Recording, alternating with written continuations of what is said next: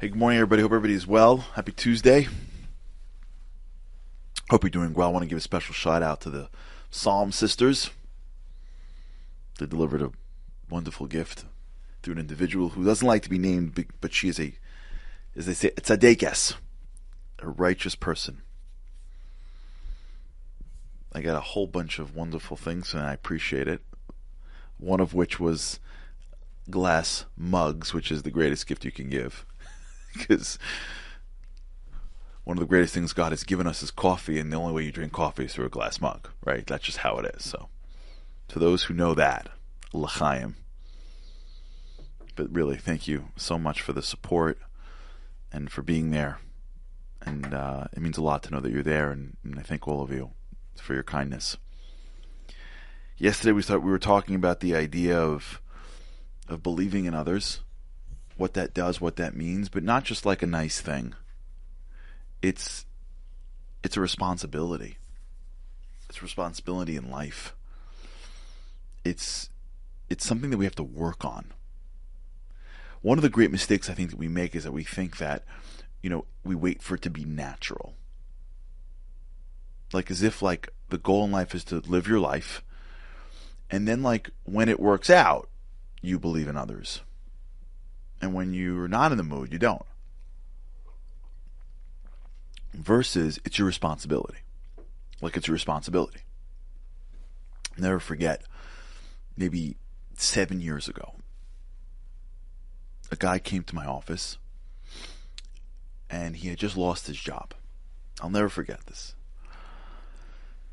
And the school that his kids were going to found out, and immediately called him and said not to worry.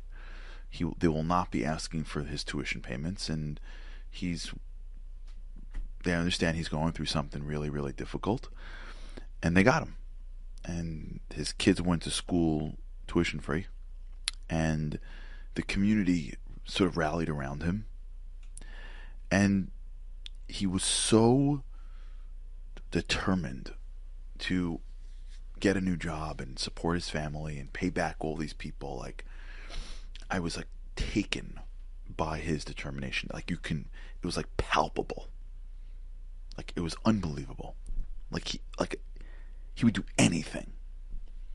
And lo and behold, he got another job, and like he did better than he did before, and he paid everybody back, and he gave a big donation to the school. It ended well. And what struck me from that conversation was this man's desire to support his family.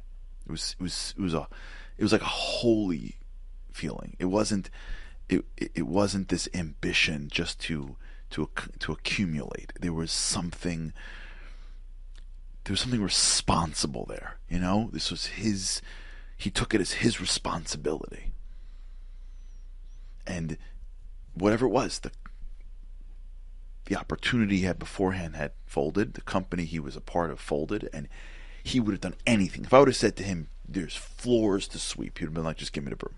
Like, give me the broom, get out of the way." Responsible. I don't care if it's hard. I don't care if I have to travel. This is how much I need to make, and I got to make this much money as soon as possible. I'm responsible. There's a difference between sitting in the back seat of a car and enjoying the ride and being the driver. The driver is responsible. When you're on a road trip, I did this once in my life. One time in my life. We drove with the family, God bless, down to Florida from New York once. God bless my wife. She's like, "I'm driving. We'll split it." Yeah. I love her. I drove the whole way. In fairness to my wife, I probably didn't even let her drive. I was probably like, I'm fine. I got it. I'm fine. I got it. But my kids, out cold. Out cold. And I remember driving like it was yesterday. It was I drove straight. It's a competitive thing, not for now. I'm like, you know what? I'm going all the way.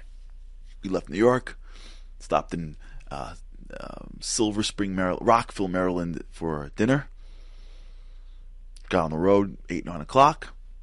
Boom, Florida. And the hardest part, by the way, of driving to Florida, for those who ever did it, once, probably, is Florida's a pretty big state.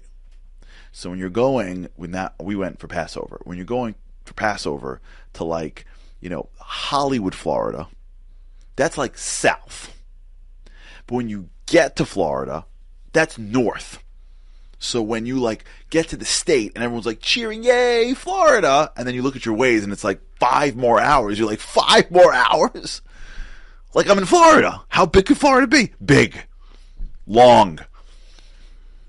I think that was the hardest part of the drive. But either way, I remember being in Georgia. 4 o'clock, 3 o'clock in the morning. Fighting sleep, doing anything possible, like anything. Freezing cold air, listening to music, anything, just drinking. I remember like fighting.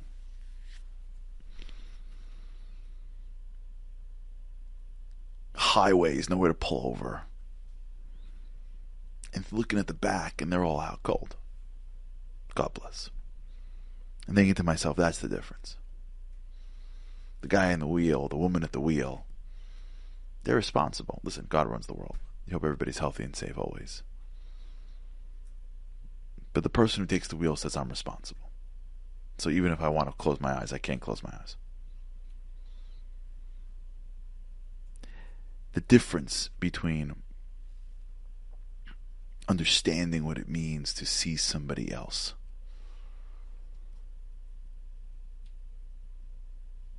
and be responsible to pour into them spiritual strength, and not being responsible is manifest when you're not in the mood.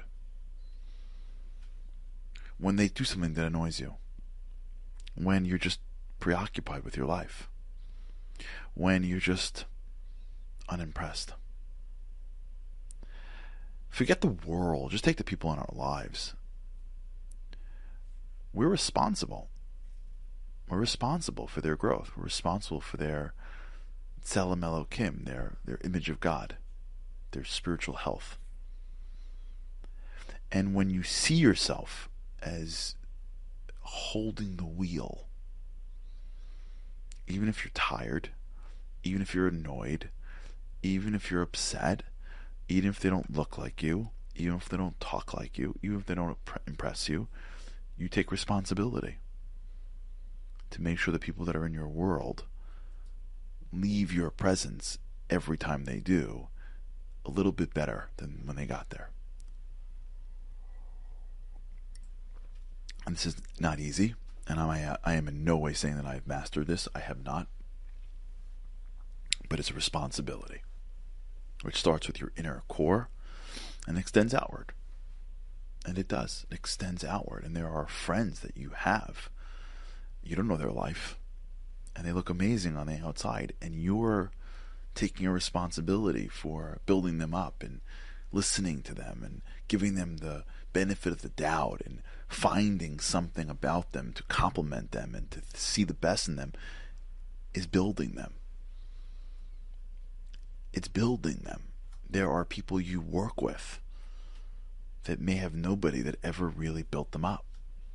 And your compliments and your vision of them and your hearing them and your recognition that just like you would never deprive somebody of food, you would never deprive someone of spiritual nourishment, the responsibility, the taking the wheel of the relationship, not in a way where you're dominating, but in a way in which you're giving. I was talking about this about one of my rabbis, Rabbi Levi. How when he delivers a message to me, even if I'm upset with it because I don't want to hear it, he doesn't change. He doesn't respond back with negativity. He stays even keel because he's trying to help me.